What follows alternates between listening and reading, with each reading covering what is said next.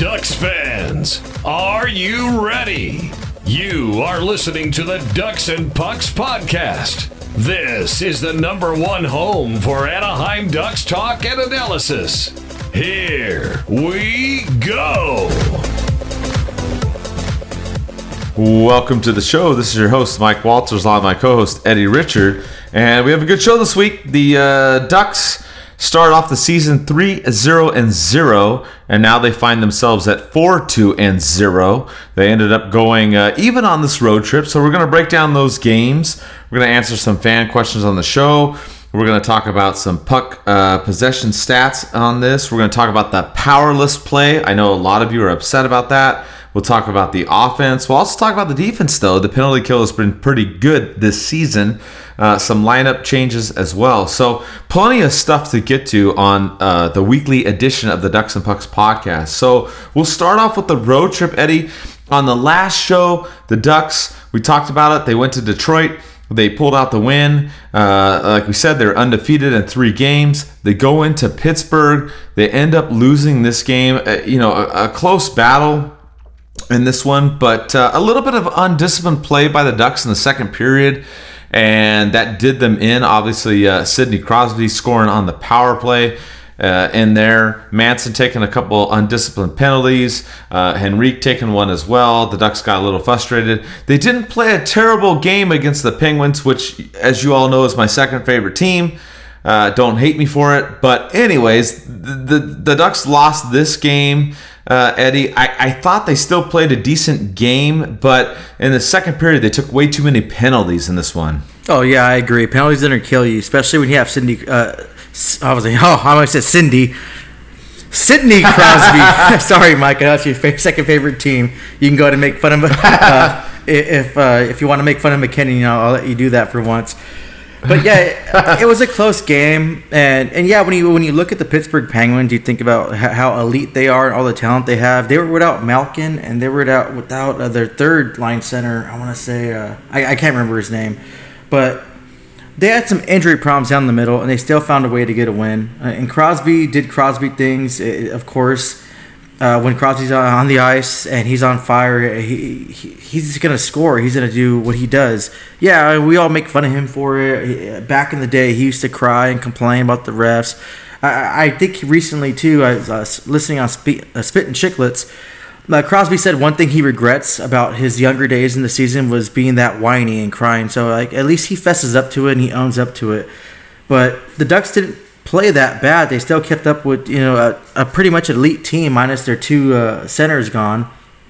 Crosby just got the goal in that second period, and then Jake Getzel, he's really underrated. He's a great skater. He's really quick, and he has really good hands and a quick wrist shot. His shot it would just beat goalies like a ton of times. So he's one of the factors. I think he's a little underrated. But then Crosby again assists on that goal. So, I mean, overall, it was decent, and it was a goalie battle. Both goalies played well. I think it was the first time I ever saw a save from a sweater when the Ducks shot at Matt Murray, and it went inside of his jersey, and I don't know where it went, but that's the first time I ever seen that happen. So I was hoping he would fall back inside of the net, and that would count as a goal, but, I mean, it is what it is, and we just got to chalk this up one as a learning experience and move forward. Yeah, the Ducks didn't play that poorly in this game. When you look at the scoring chances for and against, both teams had 20 apiece. If you look at the dangerous scoring chances, the Ducks had 10, Pittsburgh had 4. So, the Ducks had a chance to win this game. I did feel, I hate to go this route, but I did feel the refs were a little full of it in this game, especially in the second period. I didn't like the call with Manson and Tanev in there, and obviously Crosby scored on that power play afterwards. But if you remember, Manson, he checks Tanev, gives him a little bit of a shove, but then Tanev goes down like a sack of potatoes, and the Ducks go on the penalty kill. To me, either you call nothing on that play or you call a penalty against Manson, but you call diving against Tanev on there and even it up. Either way, and I didn't like that. And then, of course, the Penguins score a goal on the power play there. The Ducks still did really well in the penalty kill. I mean, that's been the bright spot of this team throughout the season. The Penguins had 6 power plays in this game, and the Ducks held them to 1 goal. That's including a 5-on-3/5-on-4 as well. So the penalty kill has been there. The power play, well, not so much. The Ducks had 3 chances. They didn't score at all on this. I did like Holzer in this, Eddie. I know you'll like this part. He did get in a fight. He really laid the smack down. The Ducks lost, but, he's in there. We talked about the Ducks, a.k.a. being gritty or dirty Ducks, and they did fight it out early in the game. Of course, they lost, but it was good to see Holzer get in there, get in the mix, stand up for the team. He did kind of take a run a little bit at one of the Penguin players, but one thing I do like about this team, they lost this game, but the Ducks aren't afraid of anybody, whether it's the Pittsburgh Penguins or whoever. Oh, no, not at all. I think they came in with a swag this season, if you want to call it. Last season was just terrible, and I'm pretty sure a lot of players hated playing under the coach they had. This season was different. They were more relaxed, more calm. All the pressure was kind of off of them this season. So if they did start off bad, people didn't know what to expect. Like, okay, the Ducks, what are they going to do? If they start off bad, no one's really going to jump their bones. It's not going to be like the Canadian media where they're all blaming everyone and fire everyone in the first game. So I think they have more of a relaxed tone, and especially with their record and the early success that they did have, I think that kind of shaped and helped them kind of just transition to this and kind of just play with that more smoothness and a little bit more rough edge too, because they're just, I guess it seems like sometimes they're playing to have fun. And last season, if we watched, I think we saw countless times, and we talked about it on numerous podcasts for all the people that listened, how the Ducks just kind of seem to be gliding and going with the motions. So it seems like this season, they're having a little bit more fun, and they're just trying to play. I think they're just trying to play the best, have fun, and get a W. The one thing that did crack me up after this game, Eddie, is that the Ducks did not go 82-0-0, and of course the Ducks Twitter went nuts with Anaheim, losing the game. I just crack up. I can't look at the Ducks Twitter when the Ducks lose a game. Everyone blows their mind, and so with this loss, of course, a 1-goal loss, no big deal. They were 3-1-0 at this point, but everyone has a meltdown. It's so funny. It's like when the Ducks win, it's all rainbow and unicorns. When the Ducks lose, it's gloom and doom. It just cracks me up. But, everyone went nuts. And we'll talk about it later, too, because when the Ducks lost against Boston, oh, good Lord. Some of you, and I don't know who it is. I'm not pointing fingers. But you know who you are on Twitter. You get crazy when the Ducks lose. I love your fandom, but you get really nuts when the Ducks lose games. So the Ducks lost this game, and that's why we made some jokes on social media about not going undefeated. But this wasn't a bad game by the Ducks. If you look at it in terms of puck possession, they actually played a decent game. They played even pretty much the whole game. And against the Pittsburgh Penguins, yeah, they didn't have Malkin, okay, but it was a decent road game for the Ducks. They beat Detroit. They lost to Pittsburgh. They had a couple more games, obviously back-to-back situation against Columbus, which we'll talk about in a minute. But Eddie, what did you think about just the fan reaction? It cracked me up when everybody was so upset when the Ducks had lost. I think it's just pure emotion. I think people just don't know how to react, and they get so flustered and frustrated, and they take to social media to vent, which I totally understand. I understand that, and I used to be just that way, if not even worse. Mike, I remember you had to tell me to either tone it down because it was causing a little bit of issue, because I would be really emotional on Twitter and Facebook sometimes. But it just, at first I was looking at it like, okay, well, what's wrong with this fan base? I grew up a Ducks fan, and I know a lot of Ducks fans, and they're really hardcore and dedicated. They love the team.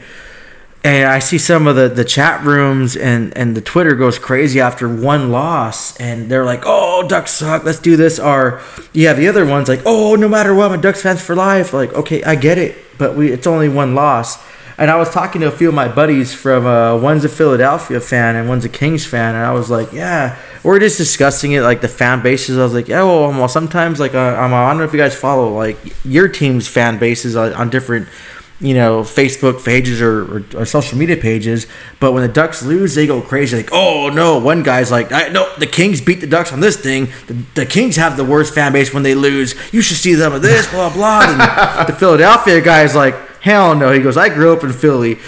When the Philadelphia Flyers lose one game, and I don't even care if it's by one goal or anything, they're ready to riot over there. And they're like, we're arguing about who's like getting mad the most. So I think it just. I get it. It's pure emotion, and you guys get upset. And if you have this realistic reality where the Ducks are going to go 82-0 and not going to lose a game, I'm sorry to tell it to you. Hockey's an 82 game. It's a hardcore sport. Things are going to happen. Bucks aren't going to bounce your way. You're going to have that monkey that just climbs on your back for a few games. You're going to have certain referees that ref certain games that have a certain bias toward your team. If you called him a certain name, I'm pretty sure it's a human emotion. He's going to remember that. He's going to call it a little bit unfairly. I mean, that's the way it goes. It kind of sucks, but it's the reality of it. All we have to do is just hope for the best, and I guess maybe not tweet our social media when we're above a certain intoxication level. And I'm talking about not just alcohol, because like sometimes if people are at the gym, I see like a few people that I go to the gym, I see a few people that I've been there when Ducks games were on, like the replays, and they're watching it, and I'm like, oh, cool. So I'll go up and talk to them, like, oh, you're a Ducks fan, and cool. And yeah, I know the whole pre-workout gets you like pumped up too, but just kind of relax. Go ahead and vent. I mean, it's your social media. Just vent within reason, and you know what? If you have a suggestion to make the Ducks better, throw it out there, and don't just say, oh, the Ducks need to play better. No, be like, hey, this player should have just done this differently. And yeah, we're all fans. We can Monday morning quarterback this game, and we can all have a discussion about it. Just we don't have to go on a full-on Anaheim versus Anaheim fans. That's when it gets kind of unrealistic, and that's really bad. That's what I hate to see, when fans are just at each other's throats fighting and back and forth. It's like, come on, guys. We're all Anaheim Ducks fans. We can find one or two things we hate about every other team in the league and fight about that. Yeah, I agree with you. And the Ducks Twitter is nothing but entertaining for sure. Whether the Ducks win or lose, I crack up at the stuff I see on my timeline. But another point you brought up too is about the refs. And, I'm not going to say the refs are biased, but Francis Chiron that was in this game, let's just say he's reffed 14 of these Ducks-Penguins games, and the Penguins have won 13 out of 14. So I'm going to leave you with that. You can figure out if he's biased towards the Penguins or not, and some of these calls that obviously the Ducks didn't get in the second period. It's up to you. But anyways, the Ducks continue the road trip. They went into Columbus, played back-to-back. We finally saw Ryan Miller in net. And you know what's funny about this game? I didn't think the Ducks played as well in this game against Columbus, but they ended up pulling this one out. They had a shorthanded goal by Silfverberg. A couple of minutes later, Fowler scored on a really nifty play. He shot the puck between the pad and the body there to get that goal. And the Ducks ended up winning this one 2-1. But Columbus had more dangerous chances in this game. They had 8 dangerous goal attempts, or shot attempts, and the Ducks only had 3.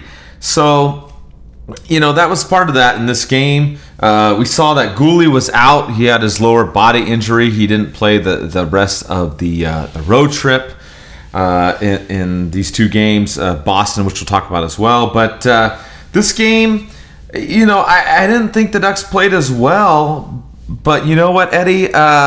Miller did awesome. He had a crossbar and a post shot in here that helped him out, but he made some huge saves in this game. And I don't know, I think you and I are the only ones that talk about it, but we love Gibson. He does great, but we're like, hey, play Miller more, play him in there. And he did outstanding in this game when the Ducks, honestly, out of the 6 games they played this season, I don't know if this might have been their worst game. I mean, they really didn't play that well in terms of puck possession. This was actually their worst game in puck possession on the season. And I'll talk about some of those stats more in depth a little bit later, because I know a lot of you are concerned about the scoring and the power play and what's going on with the Ducks, because they started out undefeated but then lost the last 2 out of 3, and we'll go into more of that. But I really think the Ducks got opportunistic with those couple goals, Eddie, and Miller really saved the day on this contest. I 110% agree with you on that. I mean, this wasn't their worst game. Or actually, you know what? No, let me rephrase that. This was their worst game. I was looking at the Boston stats too right now. I'm multitasking. I think this is the worst game the Ducks played all season. They played against a depleted team who lost a lot of top-end talent and lost a couple superstar players that are relying on young guys that aren't kind of unproven, and a goalie that hasn't really proven himself as a starter. And this team against the Ducks played like they were an elite team. And it was just really sad to see. And what really pissed me off more, the 3 stars of the game, which, I want to say they all deserve to be there. Silfverberg, Fowler, or actually Fowler at 1, Silfverberg 2, Dubois from Columbus at 3. I think Miller should have been part of that. I mean, bump off, I don't know. It's hard to say who to bump off. I don't even know. I'm not the people that vote for this, but they should have included Miller. Miller played lights out. He was standing on his head, and he kept the Ducks in the game. I was watching this game, and I'm like, oh, my man, this is Columbus. Oh, another shot. Oh, Columbus, another shot. I was like, man, I'm not going to finish this game. I'm going to knock out the bottle and just probably black out and pass out on the floor. This game was so frustrating. But I think this was the worst game I've seen the Ducks play this season so far. And, and we'll get to the Boston game coming up, but this was a bad game. What was funny was the Ducks social media put out, for their Ducks headline, which is cool. I like how the Anaheim Ducks let fans choose the headline. That's really cool of them to do that. But they said that P.S. Miller time has been done to death and is thus not eligible. And then his wife, Noreen, the actress, tweets, quote, "Oh, really?" Laugh out loud. I think that was the funniest thing in the world. She just came out and said that. But you know what? It really was Miller time. And I just recently found out that Miller time meant a basketball player. I guess that was his first thing, and I always associated that with beer, not actual basketball player. But when I think of Miller time, I think of Ryan Miller, and I think of Miller Lite, which not really a beer, but I don't know, Mike. It's a weak beer, right? Right? Coors Light, Miller Lite, Bud Light. I'm sorry, those are all weak beers, right? It's out in the sun at the beach beer, because you're not going to drink an IPA when you're in the middle of sun on the beach or in Vegas, like in one of the pools. No, you want to drink light beer. Right. So, right. Yeah. I mean, this game was probably the worst I've seen the Ducks play. I hope when we play this team again, we can just actually show that how much better we are than them. No, I feel you 100%. I thought the Ducks... I thought they should have won in Pittsburgh and lost in Columbus, and the reverse happened. That's just kind of the way some of these games go. I mean, they had Miller playing awesome in this game. And like I said, the puck possession stats were pretty bad in this game. And we'll go into more detail about that in a little bit. But basically, Columbus carried the play most of this game until the third period, where it was pretty much even. But the Ducks escaped this one. Miller was in there. And if you don't know, a lot of people said, Miller time is from Reggie Miller when he played on the Pacers. So there's a whole big thing about that. I don't care. You know what? Ryan Miller did awesome this game, whether you want to call it, Miller time or whatever you want to call it. So I was happy to see him get in there and hold down the fort, and the Ducks win this game despite kind of a so-so performance. But they ended up having the road trip finished in Boston, and it was the other way around. The Ducks actually played very well in this game against Boston. Gibson did not play as well in this game, which, I mean, you can't expect him to be perfect all the time, but the Ducks ended up dropping this game 4-2. I would say it was the Ducks' loss to Pastrnak, not really Boston, because he scored every single damn goal for the Bruins. He got all 4 of them. And the Ducks dropped this game, but, it was a slow start in the beginning of this game, which is something else we'll talk about. The Ducks played tremendously well in the second period. They owned Boston, and, of course, a bad turnover by Lindholm led to another goal by Pastrnak, and the Ducks were down 2-0. They ended up getting one back to make it 2-1. but then, gave up 2 more to him early in the third period. The Ducks couldn't recover. They got 1 more and lost 4-2. But overall, the Ducks played a decent game, especially after the second period, but they just couldn't get it done. A couple mistakes defensively, some bad turnovers here and there. Gibson not 100%. Some of the saves there we'll talk about a little bit I didn't like. But, there's some positives in this game. The Ducks did own the puck in this game, and they really did dominate the Eastern Conference champions for 40 to 60 minutes, Eddie. They just had some bad luck in this game. That's really all I can attribute it to. I don't think it's bad luck. I think it's pasta luck. Because Pastrnak came out firing. He was just on fire. Everything that guy touched was gold. I wish I would have threw my wallet on the ice and he would have touched it with his stick. I probably would have had about 3 bills in my wallet, 4 bills. He seemed to it's one of those games where the puck just went every way with him. Not just Boston, with him. The Ducks played well. They did great. But every time he seemed to touch the puck, boom, he had it. Freaking Manson. I don't know what he was doing. He's watching soccer. I have no idea what that kick after that. After the 4 icing calls, he gets that kick after Sam Still wins that face-off. And, of course, guess who's there? The Pasta Man. Boom. And I'll probably bring this up because I know a lot of fans brought it up. But I think he was drafted after Nick Ritchie. And I know a lot of fans still kick themselves and yell at the Ducks for that. Like, oh, you could have got him, but you picked Nick Ritchie. But I think the Boston Bruins did not win this game, but Pastrnak won this game. If it wasn't for him, I could see the Ducks escaping and getting a win. Maybe not a 4-2 win, maybe just a 2-1. Just the same thing they got in the Columbus Blue Jackets. But, he was on fire, and you can't really hate that. You can't really blame the Ducks and fault them for that. Player caught fire at the right time. That monkey that's supposed to jump on certain people's backs when you're having a slump, he was out of town on vacation. The whole family of monkeys that jump on your back, that slump teams down, were out on vacation at that point. But I could tip my hat to that. And the Ducks, this is one of the losses the Ducks take, I can accept.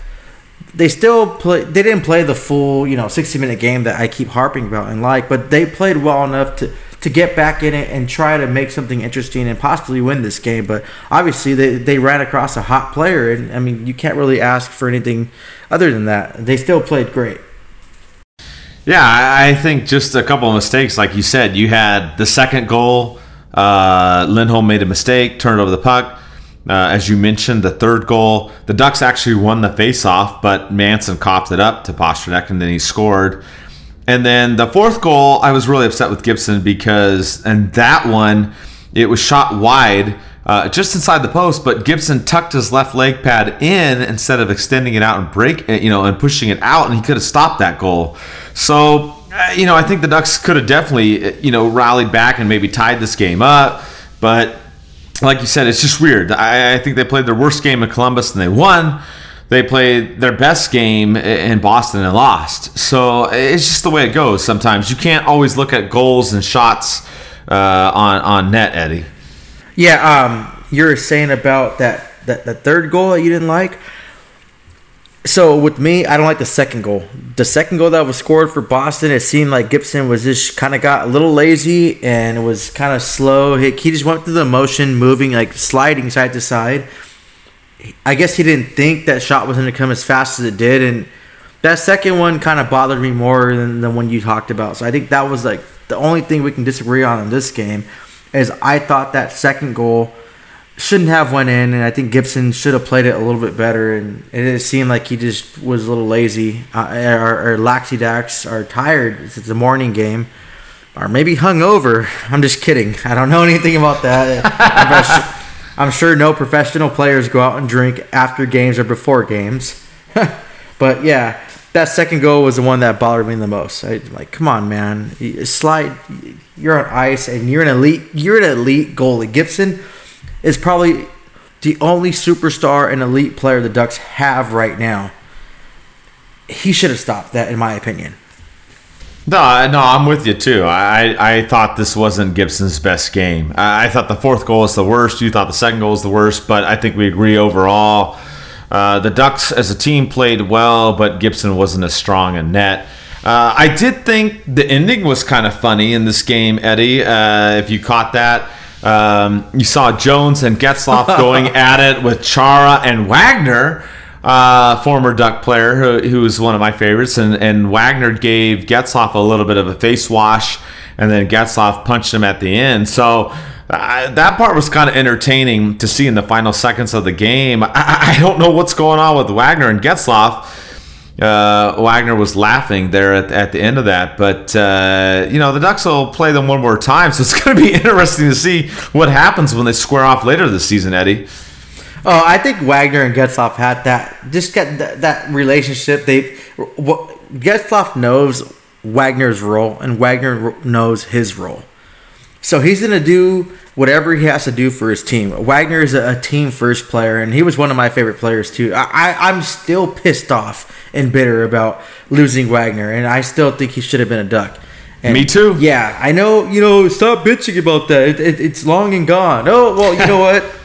I'm still bothered by that. So I think Wagner was just doing his job for the Bruins, and Getzlaf was just doing his job as a captain and for the Ducks. And I think they both understood their role. Now with Chara and Jones, holy crap, you have bigger balls than I do, because Chara's a beast. And I don't care if Chara's 42 years old. That guy, just when he gets mad, how red he gets in the vein that pops in the side of his head. I'll just be like, you know what? Sorry, sir. You know what? Cut line. Or you know what? Whatever. Hey, you know what? That was your bike. Like that Friday movie, Debo. No, take that. But I know Chara and Getzlaf had history fighting before. I remember a long time ago when I was at Honda Center. This was like before I went to the Army. Chara and Getzlaf went at it pretty good, and Chara just went crazy. And when Chara hits that red line, it's like 0 to freaking Chara. There's no other way to explain it. It's Chara. But Jones, I'm glad Jones stepped up to Chara, and he wasn't just kind of like just going with the motions. Pick your battles. Oh man, it wouldn't have ended well. Chara's a big guy. He's a veteran player. He knows how to throw him down. I really applaud Jones for sticking up for the team. And yeah, I have some issues with Jones this season, and we'll go over that a little later in the show. But I'm really glad I saw Jones stick up for the Ducks and kind of get into that matchup. But yeah, there's one thing about just kind of barking, but I wouldn't suggest going with Chara. Chara's at 42, he's still a beast. You know what? When Chara is 62 or 72, I still wouldn't go at him, even if he's not playing hockey. He could beat the crap out of you with his walker at that time. You know what? It was funny, too. We had the watch party that day, which was Columbus Day. We actually had a good turnout. We filled up the banquet room at El Ranchito in Orange. Didn't know how it was going to turn out, but we had a lot of people in there. And a lot of us were reminiscing about Stoner taking out Chara and knocking him out, and then holding up at the end. So we were like, hey, bring back Clayton. I know a lot of you are like, oh, my God, Stoner, whatever. But it just was funny. I don't know why. We started talking about that at the watch party, and we were laughing and just reminiscing about those times. But, good times all around. A little bit of anger there at the end. The Ducks will, rematch them. Like you said, Jones got in the mix. We'll talk about his play a little bit later, too. Some milestones on this road trip, if you didn't catch them. Getzlaf played in his 989th game as a Duck, passing Corey Perry. And then you also had Adam Henrique playing in his 600th game, in this game in Boston. So a couple milestones there. The Ducks, they finished the road trip even. They're now 4-2-0. We're basically going to, the next part of the show here, we're going to go kind of into what's going on with the team and everything with that. Real quick before I do that, this podcast is sponsored by BarDownBreaks.com. Check them out. They do hockey cards where you can basically buy in and buy the hockey cards for a team that you want, and instead of just buying the packs and getting random cards. They're actually going to be at our next watch party on September 27th, again at El Ranchito, when the Ducks play Vegas. So look for that. They're sponsoring this show this week. And if you can make it to that watch party, hope to see you there. It's going to be a Sunday night, 5 o'clock. So mark your calendar and hope we see you there. So with that, a lot of concern after the Ducks lost this game too, Eddie, against Boston. People upset. The Ducks are 4-2-0. The world's ending. The Ducks lost. They gave up 4 goals. Oh my God. Somebody tweeted Eric Stevens, and I was laughing because he replied something about moving the franchise and all this stuff. It was so funny. But that's Ducks Twitter for you, right? We win, you win the lotto. You lose, and life's over. So anyways, had a lot of questions about, the Ducks. People are concerned about the power play and what's going on with that. They're concerned about the lack of offense. So some things to talk about here. I guess we'll start with the power play, really. We had George and a couple other people ask about it.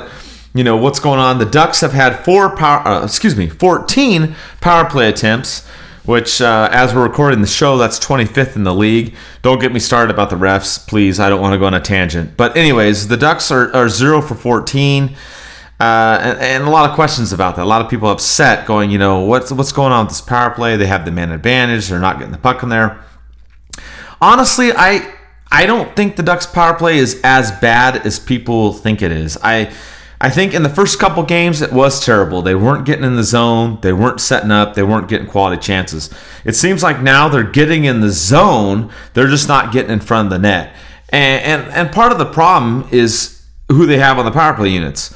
And I know a lot of you aren't big fans of Nick Ritchie in the lineup. I'm not mad at Nick Ritchie in the lineup. He's fine. But if you look at this Ducks first power play unit, and we can kind of discuss this, Eddie, they have Henrique, Raquel, Ritchie, Fowler, and Silverberg. So for me, I boot Ritchie out of there. I put in Comtois, Steele, Kasha, somebody else. That's just my take. Obviously, that's not going to save the entire power play. But you got to put your best players out there on the number one unit. And I'm sorry, Nick Ritchie is not one of the best forwards out there for the number one power play unit. I mean, agree or disagree, Eddie? What do you think? Both. Agree and disagree. I like that he's a big body. He gets in front of that net. And I think on a power play, on any power play you play in any teams you play on, you want someone big in front of the net causing havoc in front of the goalie.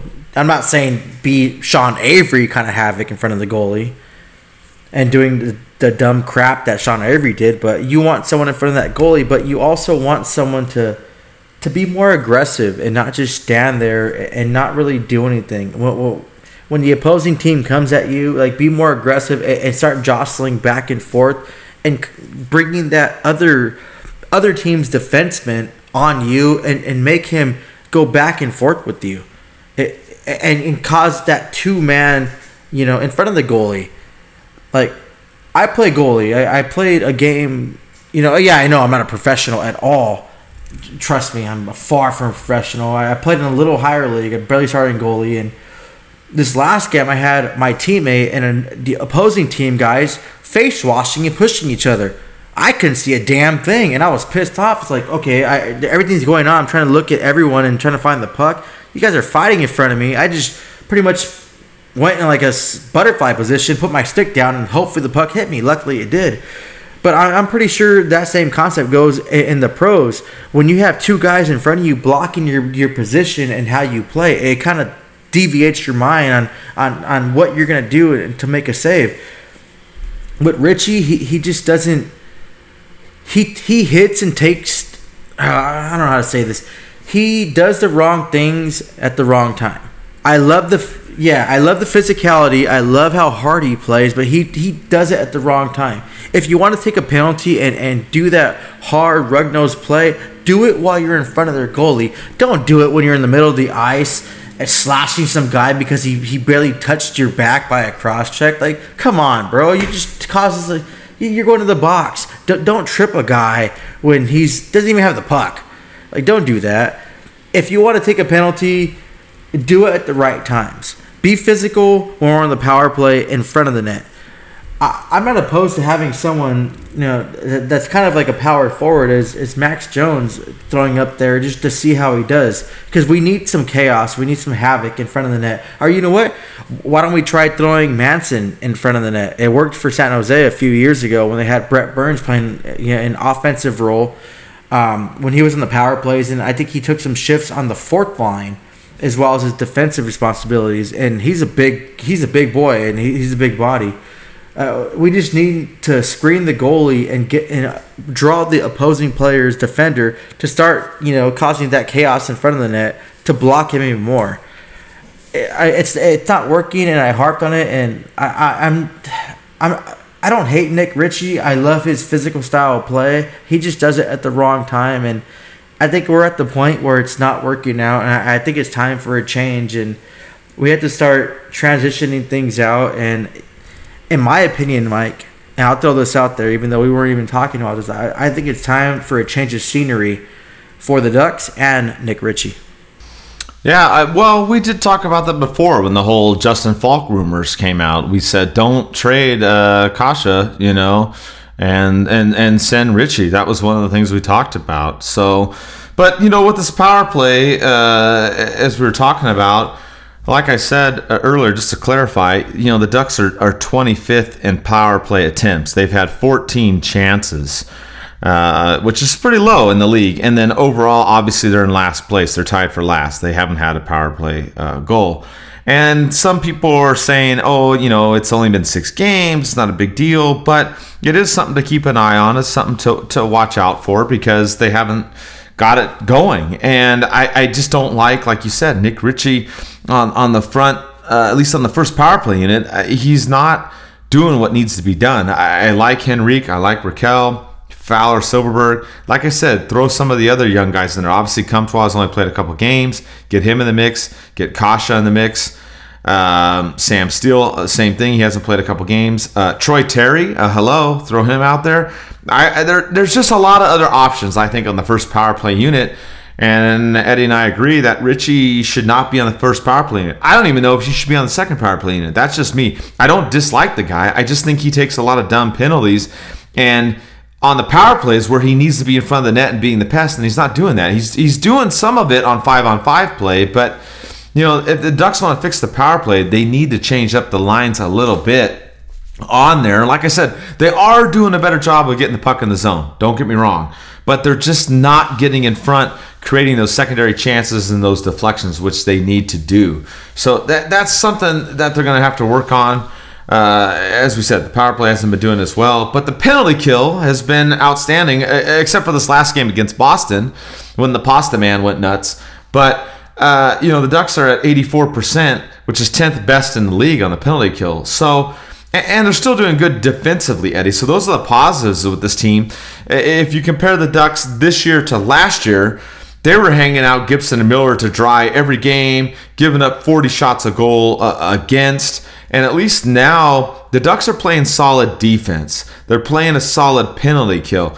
If you can play that kind of game, then you can work on the offense. You want both, of course. You want to score goals, you want to play defense. Duh, that's how you win games. But, when we look at everything in general, if you had to pick one of the two, and that's all you could pick, hey, I want a team that's going to play solid offense or a team that's going to play solid defense. You want to pick defense, right? Because defense wins championships. And I'm not saying the Ducks are going to be a championship team. Eddie and I have already said they're not. However, what we're saying is this team is developing, and you can build off defense and have the offense come. The other way around, it's a little bit more difficult, in my opinion. If you're scoring goals but letting the other team run wild, then you're in for a long haul. So this Ducks team, the way they're playing, may be kind of boring because there's not a lot of goals being scored. But to me, and it's only small sample size, it's 6 games, it's early, but I like what I'm seeing so far, Eddie. The Ducks are playing a much stronger team defensive game under Aikens than they were last season. Oh, yeah, definitely. They have more passion. They have more will. I almost threw up when you said the word sample size because I thought of my stats class. I was like, I'm done with math. I already finished that thing. But, yeah, I think the Ducks have more passion, and I think overall they're having more fun this season playing hockey. You see Cam jumping up on the play. You see players doing things that they don't usually do last season. Last season it was just, okay, do 1, 2, and 3, and it was the same thing over and over again. If you guys watch that movie Walk the Line, when Joaquin Phoenix is playing Johnny Cash, he's in that thing and he's talking about he was trying to record a record, and the guy's like, no, you're not gonna work, and he's mad, and the guy's like, oh, well, you're saying the thing just like that, like singing the song. That's what the Ducks last season, they were just like that. You knew what the Ducks were gonna do. You could just, Miss Cleo could have guessed what the Ducks were gonna do every game last season. I apologize, she's passed away, so rest in peace to her. But the Ducks this season, yeah, they're not as entertaining because the game has changed significantly and it's not as physical and electric as it was. Hence, because fighting has been down, the game's got speed, and the refs have been assholes. I'm gonna say that, breaking up fights before they even try to start. But I love how the Ducks are trying new things. They're going in. You see Troy Terry with his little toe drag and how he brings the puck confidently in. The Ducks aren't just trying to just throw the puck in and trying to just glaze over there or just glide over there. They're bringing that puck in. They're coming in 3 strong, sometimes 4 strong. You have, Fowler or one of the defensemen come over there and try to make a play, and that's fun to watch, to see something different. Like, holy crap, why are 4 guys in the zone, score 0-0 or it's 1-1, and the Ducks are still pushing that rush? So it's still fun to watch. I mean, me, I love hockey. I'm a hockey guy. I can watch any game and have fun besides the Kings in Minnesota. I'm usually at the bar with my back turned when that game's on, but I'm a hockey guy, so I'll still peek here and there. Hopefully both teams lose, but I like what I see from the Ducks so far. And despite the whole craziness of the Ducks losing the few games that they did and everyone, splitting decisions, I think the Ducks are doing decent so far, and they're transitioning well under a new coach, and especially of the atrocity they had last season. I think this is a much more improved Ducks, and we're seeing more of a better game. The shots are up there. You have, they're doing well on the face-offs. The penalty kill, I don't think the penalty kill has been a problem for the Ducks. I think they're used to that. I think they're actually really having fun playing under the new coach and the new system, and like I said before, it's going to take time. They're not going to automatically, instantly adjust to a new system and be, that elite and thriving team. And we're still lacking, we have 0 superstar players on our offense or defensive line. We have not really elite players. Our best player and our elite and superstar player is John Gibson.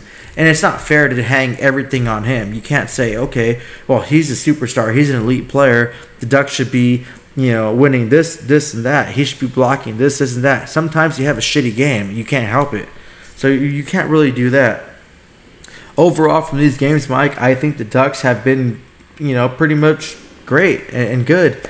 And hopefully they can make adjustments and they can fix these, the powerless play, which you said, which was, I like that.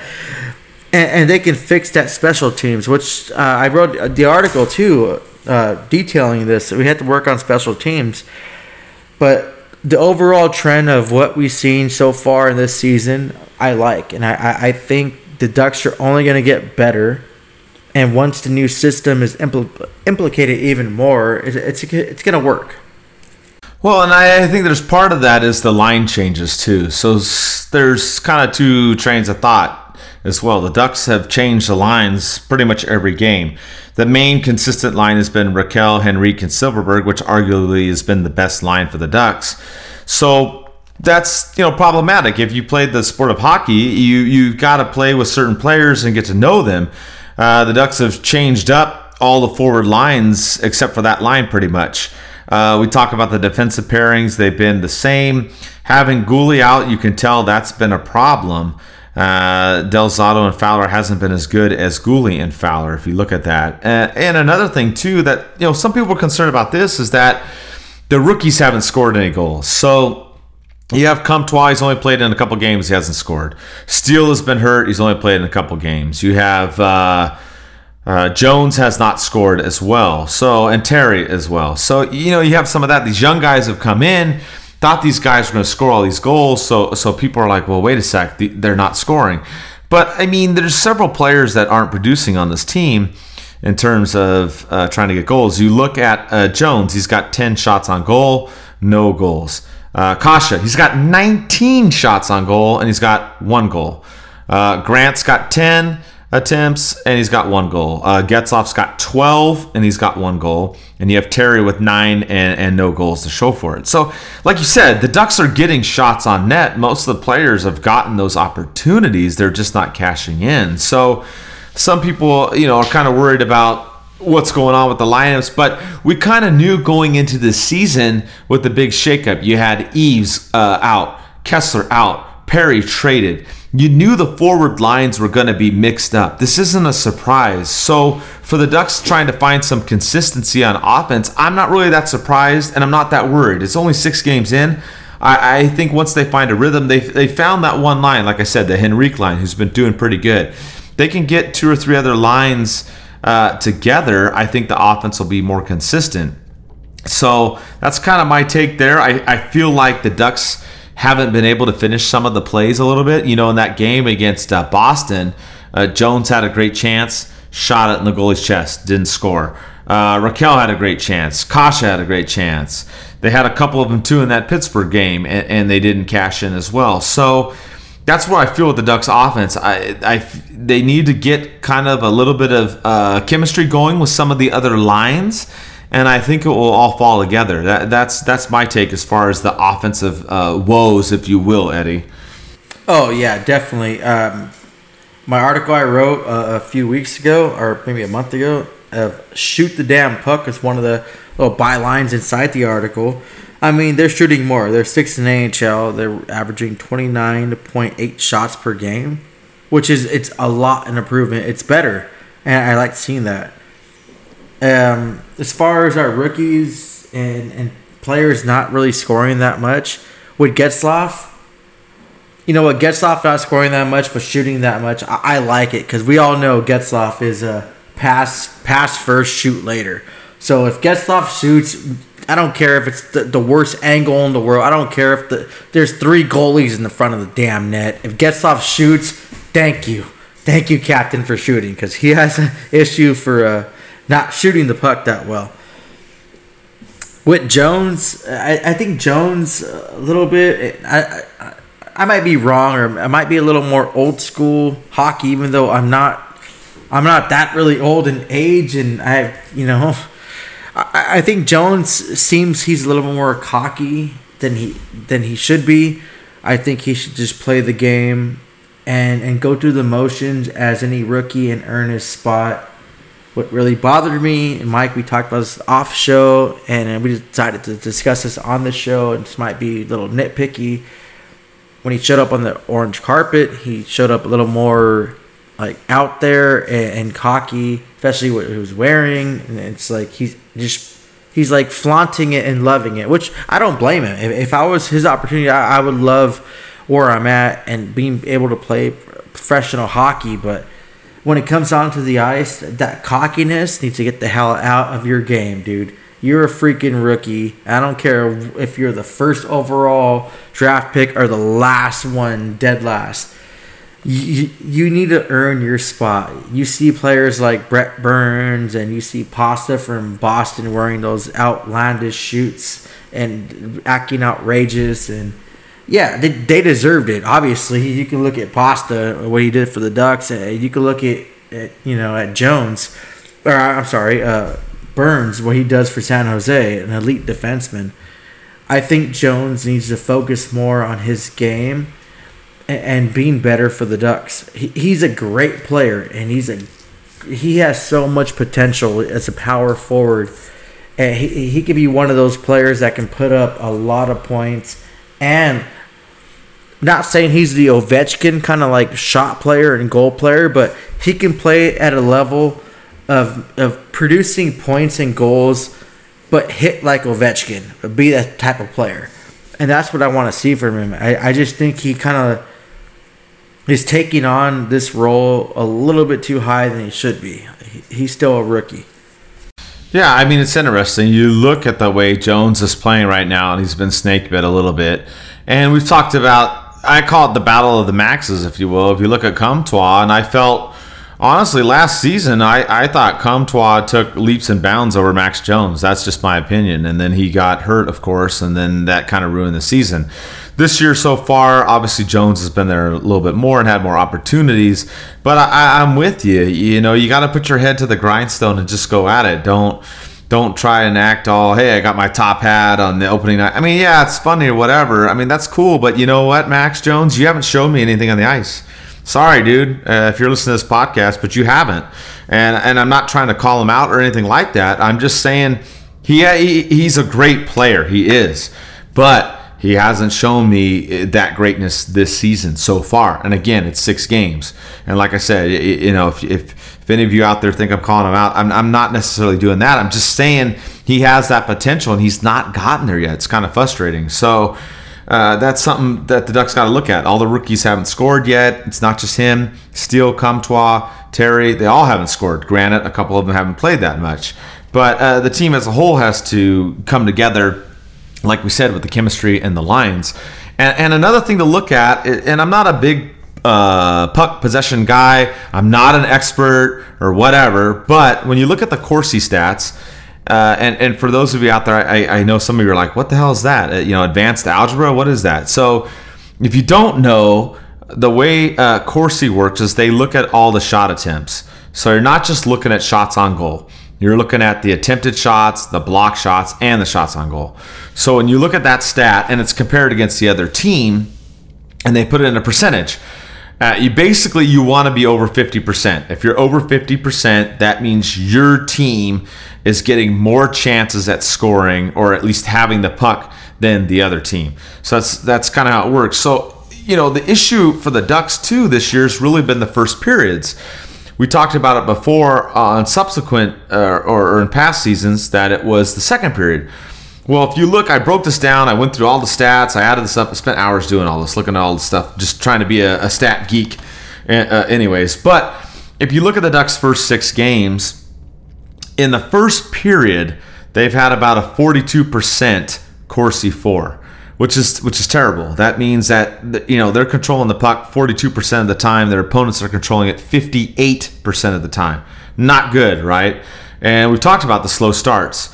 But you look at the Ducks in the second and the third period, they played a lot better. They're at 55% in the second period and just under 52% in the third period.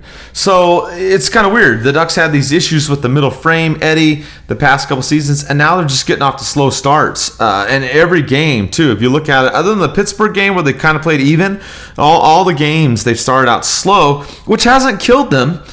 You know, the defense has been there. But you just feel if the Ducks could get, you know, tell them in the first period, maybe it's the second period, I don't know, do some kind of Jedi mind trick or something. But if the Ducks could get off on the right foot in the opening frame, I think they could be even better. Honestly, they're 4-2-0. If they had better starts in all these games, they could still be undefeated, in my opinion. Oh, yeah, I definitely agree. And I'm going to take you back to the article I wrote about, quote, what Anaheim want on Ducks and Pucks. We talked about this. I think my last one was until the fat lady sings. And that's just the old freaking phrase. I'm not offending anyone. And I quote it saying, I want the Ducks to play until the skinny, medium size, or the old proverb, fat lady sings. And it's not happening this season. You know what? The Ducks improved because they stopped their poor second period play. But it kind of like translated to the first period play. It's like, oh no, that's not what I want you to play better than the second period, but like I want you to play a 60-minute game. And I'm gonna say this until you guys get tired of it. You're gonna send Mike complaints. He's saying the same thing, blah blah blah. But this game is a game of every second matters. You can score with 0.7 seconds. The Kings scored a few seasons ago, and to win an overtime game. This game keeps going. You have to play the game until it ends. And the Ducks, if they're not going to play a 60-minute game, unfortunately, they're not going to have a good season. And you know what? This whole retool is going to just equal out to a rebuild. if they're not willing to do that. And if the Ducks can't figure out this season, then we can't really blame, Carlisle. We can't blame Aikens this season. We have to blame the players. Fool me once, shame on me. Fool me twice, shame on you. If the Ducks can't find success to fix the problems they had last season, they're not going to have success going forward. And this turns into from a retool to a rebuild. And I spoke to Jimmy Johns, which on Instagram. Thank you for listening and following and sending your opinion and suggestion. He asked about the rebuild, and if the Ducks can't, figure out how to, obviously they're shooting the damn puck. That was my first segment on it. They're shooting it more, which is it's good. And like I said, it's so weird to agree with fans that say shoot the puck, but you know what? Ducks case, do it. They think they're supporting their goalie a little bit more, which is cool. Take advantage of the man advantage? Absolutely not. It's been absolutely terrible. Like, wow. I mean, I wish it was a football at times and they could just decline the penalty. Just go 5-on-5. They've had 2 fights, but I don't really see... I see a little bit finishing, but they're still not really grinding it out that much. They're not fighting for that puck that much. Other teams are out battling them. They're doing a better job this season, but it's not enough to win those battles. And they're not finishing games at 60 minutes. And Mike, I've told you this many times, and this goes for not just hockey, but every sport or every profession that you work. I don't care if you work at McDonald's. If you don't put in your 8-hour day, if you're a police officer, a firefighter, you don't put in your 12 to 17-hour day, you're not going to have success in your workplace. And just as well as these professional hockey players, professional athletes, if you do not put in the work and play a 60-minute game or whatever the hell your team or your work does, you're not going to have success. And it's not going to benefit whatever organization, whatever employee, whatever team you work for. Yeah, I mean, and that's where it starts in the first period. That's that whole 60-minute game we talked about. Like we said, the Ducks have played great in the second and third periods. There's no mistake about it. They've owned the puck more. They've had better chances.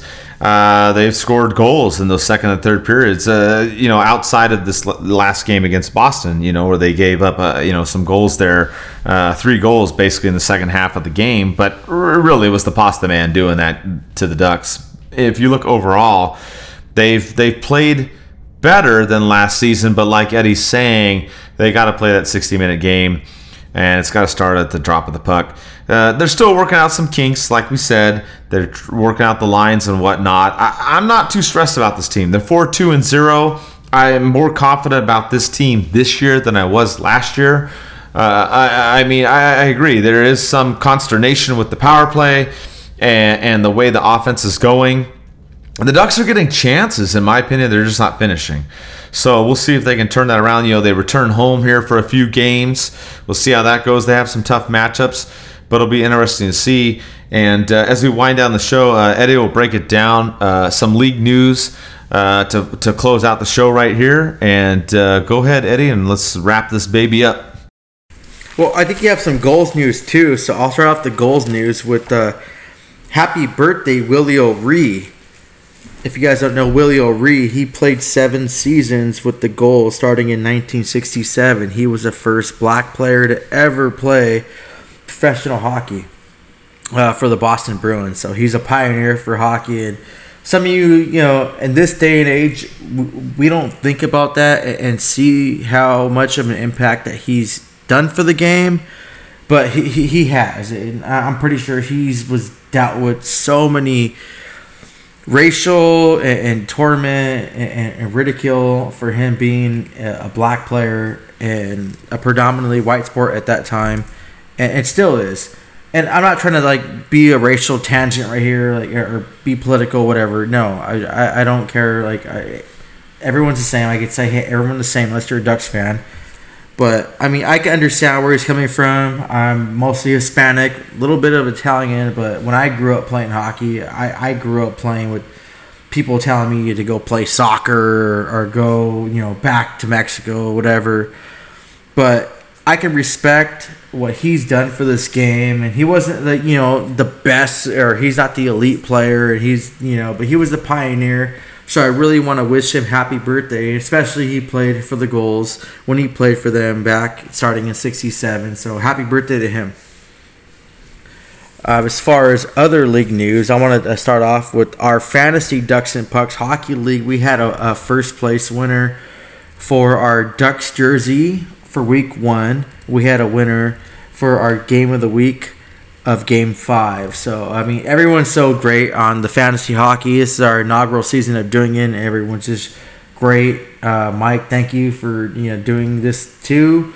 You are the person for Ducks and Pucks, so everything has to go through you, and all the fans that are in it have nothing but the best to say, and everyone's just having a great time doing it. So, thank you. Let's break down to other league news. Let's go to the San Jose Sharks. Yes, we hate the Sharks. Choking since when, Mike? 91. Yeah. Shirts are available. Check them out. Trust me. I talked to Jerome McGinley when I was stationed in Colorado at an Avs practice wearing that shirt. He was laughing and loved it. I wish I would have sent him one or gave him my shirt. But Patrick Marleau re-signed with the Sharks, and this is good. For any hockey fan, you have to appreciate Marleau being back in the game. He's an older player. He's given so much to the game. So, I can do this and say thank you to Patrick Marleau, and I wish him the best. At this point, I want to say, you know what? If he plays a great game against the Ducks, I will take that too, because I think he's been in the league long enough where he deserves that. Let's go back to Wayne Simmons and the Philadelphia Flyers. Wayne Simmons had some bad blood and bad taste from the Philadelphia Flyers. He was quoted saying he had some time and sweat and tears for the organization, and he deserved better, and felt that they should have offered him something, which I agree. Wayne Simmons is a hell of a player. He's one of those Chris Wagner kind of players for Ducks fans that don't know Wayne Simmons. However, fans get upset when players want more than they deserve, or quote-unquote being greedy, but this is the reason why that player should be paid at that moment what they think that they should be deserved. Because, yes, he did do a lot for Philadelphia Flyers. He did take a team-friendly cap hit, but when it comes down to it, it's business is business, and if you're not going to give more to your organization at that specific time when it's time to resign, then it kick rocks, son. I'm sorry to say that, and I'm a Wayne Simmons fan. I love the way he plays, and I think he deserves better. But this is an example of why players should not take a team-friendly deal. Vancouver Canucks don't have a lot. Oh, Vancouver Canucks are the Ducks' unofficial affiliate team. If you guys get that joke. But Bo Harvett was named 14th captain of their team. And yeah, it's like whatever. Like, why are you announcing Vancouver Canucks? Because they had a presentation of all their previous captains. They kind of passed the torch. And I thought that was really cool. Teams haven't really done that. I think that was one of the only teams that done that. It was great. And he was a good sport about it. He wrote on social media how he slept in his jersey when he got drafted. It's a dream, and I think he's going to be a great captain over there, and I wish him all the best. Those bunch of jerks, Carolina, started their 5-0, which was the best in franchise history.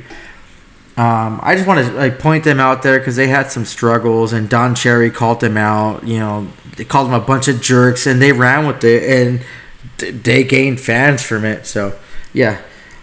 Kakko and Jack Hughes versus thing.